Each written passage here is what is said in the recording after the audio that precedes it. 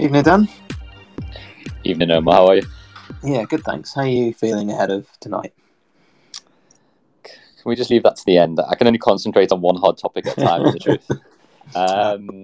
I was feeling relatively confident until we had our prep call where you said you felt really confident, and then I asked you, who are Villarreal the equivalent of in the Premier League for me to get some context, and you said...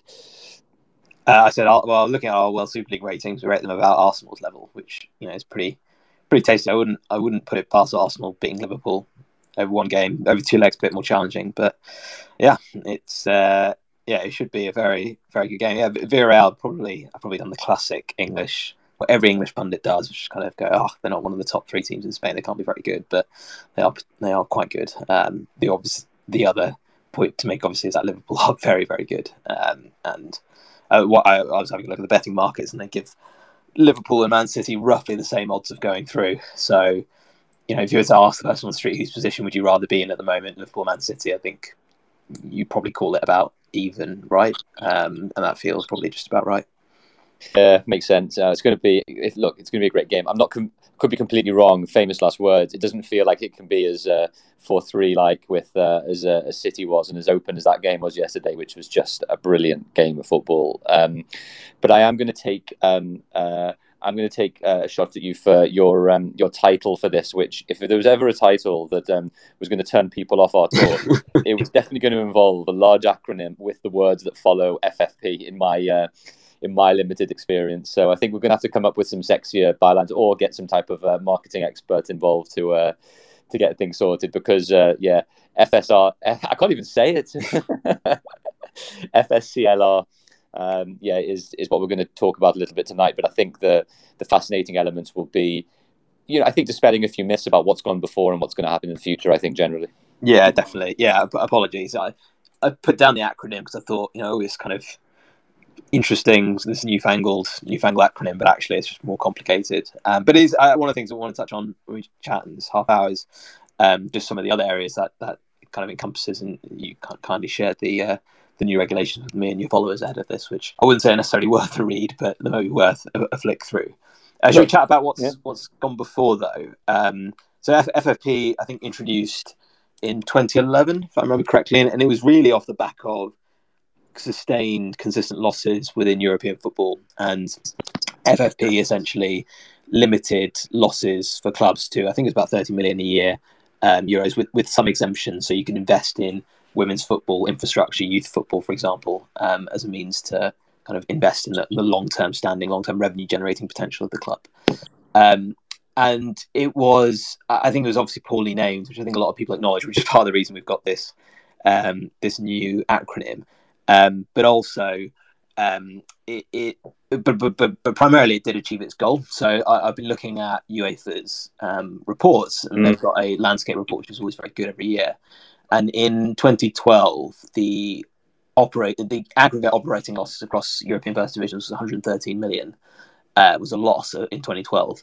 Every year after that, it turned into a profit, and a growing profit. So from 2013, 339 million operating profit, all the way to 2017, 1.4 billion operating profit. So I think it's without question, without kind of wanting to do UEFA's comms and PR for them, without question that FFP achieved its original aims, which was financial sustainability of clubs. But I think post-pandemic, obviously reported losses in that report of about 1 billion post-pandemic, and some concerns about the way things are reported, the way that punishments are handed out, the way that it kind of potentially benefits certain types of clubs have kind of accelerated, I suppose, the change that we've seen and that have been recently announced. I think that's totally right. I always split out actually UEFA FFP implementation and policy objectives with actually sanctions and the controversy around cases and settlement, and UEFA losing cases, witnesses, whatever the sanctions might be, and otherwise. Because I think you're exactly right. Pre 2010-11, when the rules effectively came in and were, there was a sort of a glide scale to implementation. Every year, I was even looking at the Premier League stats, and across Europe, clubs were losing fortunes And I think, what effectively attracted a number of investors to the Premier League and across European clubs was that promise that there was going to be an incentive to run clubs effectively on a break-even basis, which is obviously really important. And so what we had more or less is, I agree that the term financial fair play was never a really good indicator of what the regulations were there to do, but the regulations were effectively there to ensure that over a 3-year period, clubs would be more self-sustainable, would live within their means, and effectively couldn't make more than a 30 million euro loss over a 3-year period, which is obviously a pretty narrow window of loss making over a period where clubs had historically and systemically made significant losses. And so what happens 10 years on, at least pre-pandemic, we had a situation where, and it was obviously still interlinked with national framework for regulations and cost controls, is that you had the vast majority of the Premier League clubs actually making profits. That was down to some of their regulations too. And really what we are looking into now, obviously with the pandemic happening as a result, and clubs need probably a little bit more leeway, is what UEFA has almost called these 3 pillars of cost control, which is solvency, stability, and then the cost control element. So I'm not sure, Omar, whether you want to touch on any of the areas that you want to touch on, and then I can sort of describe a few other elements more generally. You tell me how you best want to run this bit. Yeah, so I think the squad cost control has been reported. Clubs be limited to spending 70% of their revenue on players' wages, transfer fees, and agents' fees, which is a fairly aggressive percentage. I think a lot of clubs are operating close to the 100% mark. It will be scaled down. So I think in the first year, you'll be allowed 90%, scaling down to 70% over a 3-year period. And some clubs are operating on that basis, but a lot aren't. And it's not a world away from what clubs in League One and League Two have had for a number of years now under their SCMP. The biggest challenge that the EFL have had with those regulations is real-time monitoring. Obviously accounting periods. Clubs report their accounts almost a year after the season is completed, and by which stage they might be in the Premier League or they might be in another division under a different financial regulations. So that's been part of the issue. It'll be interesting to see how UEFA does track this. As you said, the second pillar is that financial sustainability, which is permissible losses. That's increased to 60 million, but there is some of those costs that I spoke about earlier are now included. And one of the other pillars as well was this idea of overdue payables, which I know is a big cause of contention amongst clubs, which is the fact that obviously clubs pay transfer fees in instalments and often default on those payments if they become insolvent or have run into financial difficulties, and that's quite frustrating for a club that's budgeted for 30 million in transfer income and they've only received half of that or 5 million of that or whatever it is. The other thing that was really interesting to me was there is going to be essentially a matrix of punishments based on how far you violate these limits. So I think the softer end is points deductions, which will now be kind of relevant in the effective supergroup format, the Swiss style format that will be from 2024, which I think is quite interesting because I think in a 4-team group that punishment doesn't really work. It actually renders a lot of the group a dead rubber because if you're punished, particularly if you're in the kind of middle bottom end of that group, then it's 3 teams competing for 2 spots, which isn't super interesting. But if it's in one big group, then actually a big club getting punished by 1 or 2 points actually does have quite a material impact on the competitiveness of that in a good way. So I think that's potentially a good rule, and then it extends all the way to being expelled from the Champions League, which was in theory the case before, but I think now it will be much more explicit what the laddering is. So I think on the whole, it's there's a move towards, I guess, more transparency and more clarity and kind of ease of understanding. But there are obviously the ongoing challenges around some of the other proposals that put forward around salary caps and what that meant from EU law and competitive balance and so on, which is still up for consideration. Agreed. And so I think then in summary, what I think you've spent a lot of really interesting time and detail on is, what is new? Well, actually, what is structurally new is the squad cost rule. And again, what that is effectively doing is limiting spending on wages, transfers, and agents' fees to 70% of club revenue. But the interesting thing that I saw in the regs, which I actually hadn't seen, I was just mentioning to you beforehand, Omar, that I actually hadn't seen that the whole regs had come out until relatively recently, so I'm still going through that detail, is there's a few transitional areas of all of this. So for next season, still the 22-23 season, the current break-even requirements of 30 mil over a 3-year period continue to apply. So it's actually only from the 23-24 season that the new regulations effectively apply in terms of squad cost control requirements. But interestingly, for that season, it's going to be 90% of commercial income. It's then the next season after 24-25 goes to 80%. So it's actually only the 25-26 season is the first season where the squad cost ratio has to be at that 70% level. So there's a pretty long transitional period to, as you'd probably expect, I guess, for all of this to get going. And on your point to do with the break-even criteria, which is interesting, which is going from 30 million over 3 years to 60 million over 3 years. My reading of the regs actually appears to suggest that actually it might actually, if certain other conditions are fulfilled, go up to even 90 million euros over a 3-year period, which actually obviously gives a lot more leeway. So I think those bits are really interesting. Just aside, the truth is that these FFP regs hold a lot of I can say emotional significance for me, because these were really the regs that I cut my teeth on as a sports lawyer originally back, 11, 12 years ago, and even before when they were starting to be published. And a lot of my original advice was on all of this. And the interesting thing I think on this as well is what actually leagues and national associations do on the basis of their own cost control frameworks, if they haven't, and whether actually in some ways they will marry these new regulations up to domestic regulations as well. And with that in mind, and we're going to maybe touch on a couple of other things, but I think Omar, we chatted about what does this actually mean for national regulations more generally, for the independent football regulator, for parachute payments, and for EFL points that we're going to discuss briefly. But I'd be really interested in your views as well, because obviously this isn't salary cap per se, but it's getting a little bit more towards that salary cap idea. And I guess the point on competitive balance and sustainability are sometimes confused. But as you said in the beginning, the financial fair play probably wasn't the best descriptor to be able to provide greater sustainability for football clubs. This now, as the regulation effectively is, which is financial sustainability regulations, is exactly what it says on the tin. Yeah, for sure. On the competitive balance point, I was thinking about this, and I don't know if you ever think about this in your line of work, Dan, but we often in technology have this kind of, I don't know what you'd call it, like a triangle of things. So you can either have things, you can have two of these three things. You can have it fast, affordable, and high quality. You can have two of them, but you can't have the third. And I think about this in financial fair play, where you can have sustainability, competitive balance, and probably like free market would be the third one, or like the freedom of movement of players and all that kind of thing.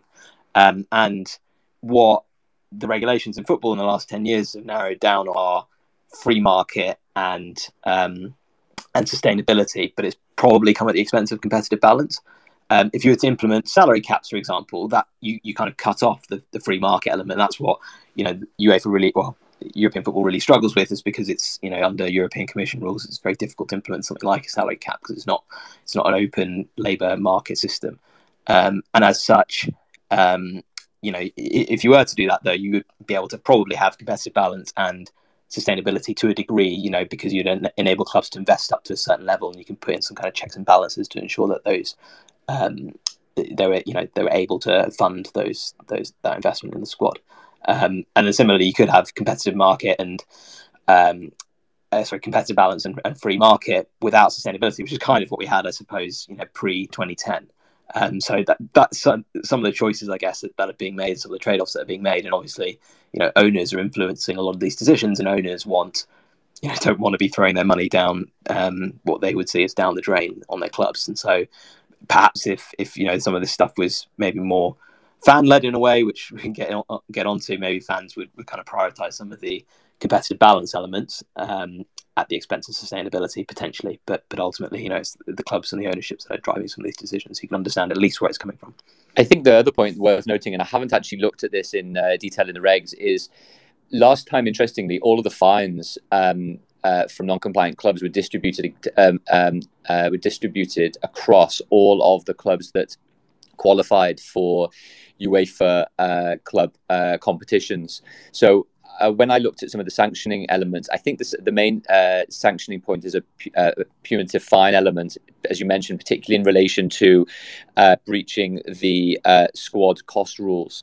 And I wonder whether where those fines will go. The only reason I say that to just maybe think about your point to do with competitive balance, and obviously it might not help in a meaningful way across particular clubs, but redistribution of fines, like in a way a luxury tax element across clubs, especially maybe the smaller clubs, makes up more of a disproportionate amount of their revenues, might be an interesting way of maybe improving competitive balance at the UEFA level, but actually weakening it at the National League level.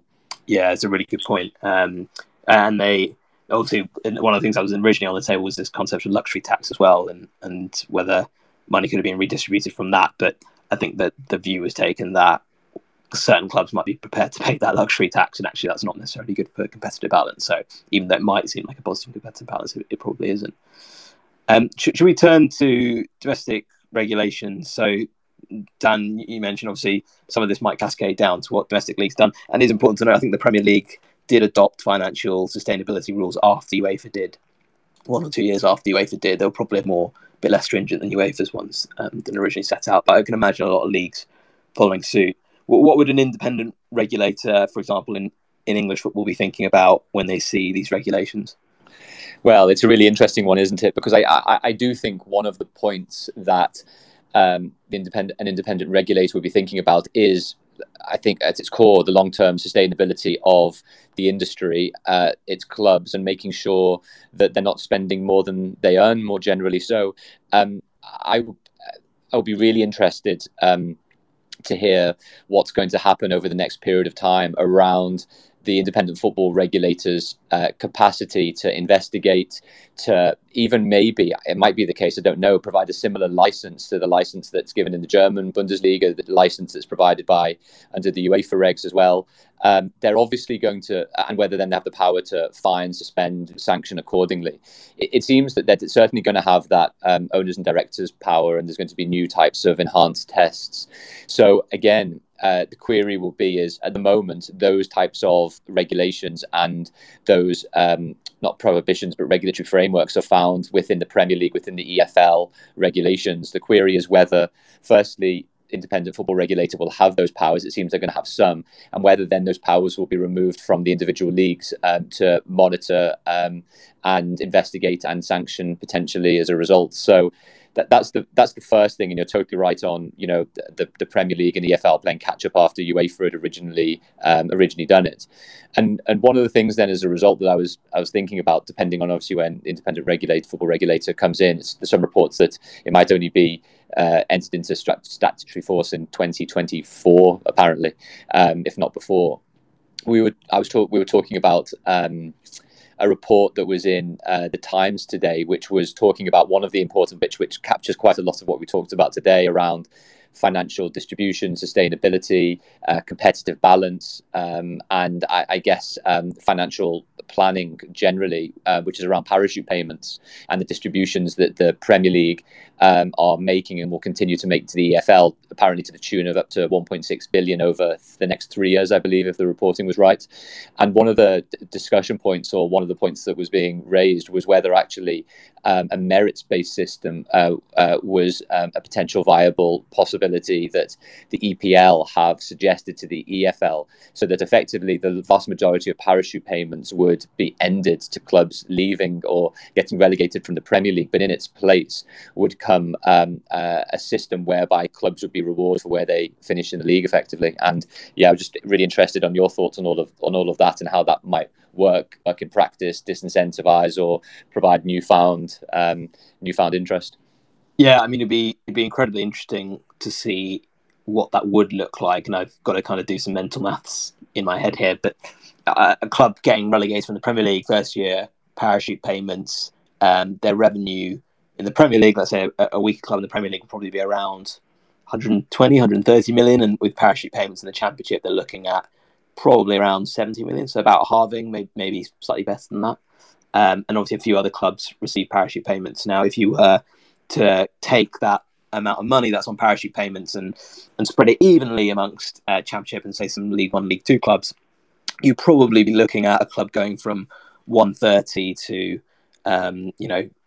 20, 30 million at most, probably, and that's a huge drop, and that's what's a lot of clubs in the Premier League and even Championship say drives unsustainable behaviour in terms of spending too much money, because you're trying to chase that dream of getting to the 130 million and trying to avoid dropping down to the cliff edge that exists below.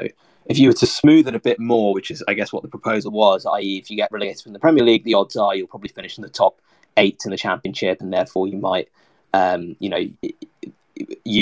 say, I don't know, Norwich get relegated this year, they finish, and next year they would earn a similar amount to a Middlesbrough, for example, who finish 6th, let's say, next year. I still think, it'd be really interesting to see if that proposal is made, how that would be spread, because I still think that would be quite a drop for a Premier League team. And there was a good piece in the Times today, which was almost the other side of the argument from Matthew Syed on, let's have a think about redistribution, because if you do redistribute and kind of take from, say, the bottom end of the Premier League in order to redistribute to the rest of the league, then what you might do is kill the golden goose, in the sense that the Premier League is driving most of the value in English football and is already providing a huge amount of distributions. So you don't want to undermine that too much. So it's a really difficult thing to kind of square off. I think the principle of merit-based payments also is just a really interesting one to think about when you take a step back. I must admit, it's a bit of a gap in my knowledge as to what was the case pre-Premier League. I suspect there was merit-based payments, but perhaps not as aggressive, certainly not as big as what we have today in most European football leagues.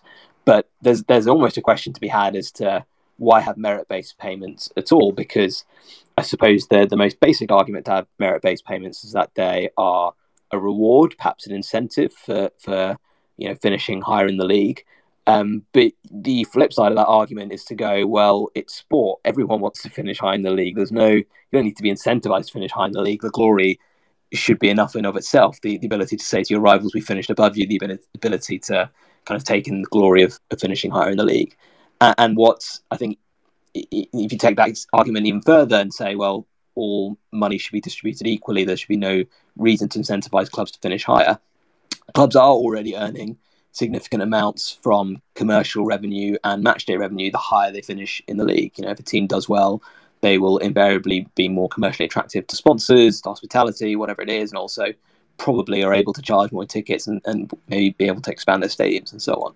So you can make the argument that clubs are rewarded and incentivized to do well because they're able to generate commercial and matchday revenue, and therefore why not distribute broadcast income completely equally? Now, I don't think that's ever going to happen. I think that's clearly that ship has sailed. But I think when you get into that headspace, then you potentially begin to think of what different models look like around distribution. But I think it has to be done at a European level, if that makes sense, because if one country does it, then they're potentially undermining themselves competitively. Agreed. And I just wonder whether there's one thing as well, which is like we always talk about, nothing is ever in isolation, is it? So, one of the things that the Premier League, I'm sure, have been pretty hot on for the EFL discussions is, well, it's all very fair and well you saying that we don't want to give parachute payments anymore, but the truth is, over the last X amount of years, most of your clubs are making losses, and significant losses at that. So in a way, what can we do, as well as obviously providing significant monies to EFL clubs? What can we do, or what do we need to prescribe you to do in order to make sure that cost control framework, if we go back to the beginning of what we're talking about over this session, what that cost control framework looks like to get those clubs as financial houses in order? Because a lot still seem relatively unsustainable right now, and in a way, I don't know where the incentive lies for the Premier League to ensure that clubs either coming up or going down at least have that parachute cushion to a degree. But at the moment, the EFL clubs, a lot of them are still have difficult financial positions to face. Yeah, and I think that's a fair argument from the Premier League side, because if you're just redistributing more money and the prize is still big to get to the Premier League, then you're still going to drive that unsustainable behaviour of spending to get there, which is the kind of core argument against the cliff edge, is that it provides too much of an incentive to spend either side of it. So very quickly, Omar, I'm going to put you on the spot and say, bearing in mind that I'm more confused than ever about Champions League matches now because there's no away goals, and I'm not sure whether it's an advantage to play at home or away these days. And maybe you can tell me more about that in due course. But what do you think scores for tonight might be? Yeah, well, the one thing I would say about the loss of away goals rule is I think it gives an advantage to teams in the second leg because they have potentially an extra 30 minutes at home. With a home crowd. I think tonight, Liverpool will win. I think it'll be, I'll put my neck out because by the time this goes out as a podcast, everyone will be able to laugh. I would say, I think I'm going to go 2-0. I think it'll be, a goal either side of half time and Liverpool shut out the game and then take it back to Spain. Let's see. Well, as always, thanks so much for joining. What about your prediction? Oh, I definitely don't need to put on the spot. I'm usually terribly wrong. I'm gonna go with, actually, it may sound terrible, I'm gonna go with the score draw because I think they're pretty good defensively, and I think it might be a bit of a framework on what Lampard did for the first 60-65 minutes at Anfield over the weekend. So I'm a little bit more reticent in truth, but I'm looking forward to be proven completely wrong. Very good. We'll find out. Well, enjoy the game, Dan. You too. Thanks, everybody. Cheers. Thanks for listening. You can follow me on Twitter, TikTok and Instagram at Football Law, read my blogs and listen to my previous podcasts via my website, danielg.com/blogs. Please do subscribe to the Done Deal Football Podcast, like, share and tag me. If you like the content, if not my voice, you'll probably also like my book Done Deal, an insider's guide to football contracts, multi-million-pound transfers and Premier League big business. A bit of a mouthful. It's available to buy in hard copy, digitally, and via Audible. All links are in the podcast show notes. Lastly, the podcast is powered by 13, which is a fashion brand I've started. All proceeds go towards cancer charity research, and particularly the stellar work done by John Krell, who has helped my mum through some difficult times over the last few years. You can take a look at the merch and hopefully buy a t-shirt, hoodie, cap, or all three. Please do spread the word and go to 13shop.co.uk. That's 13shop.co.uk. Thanks for listening.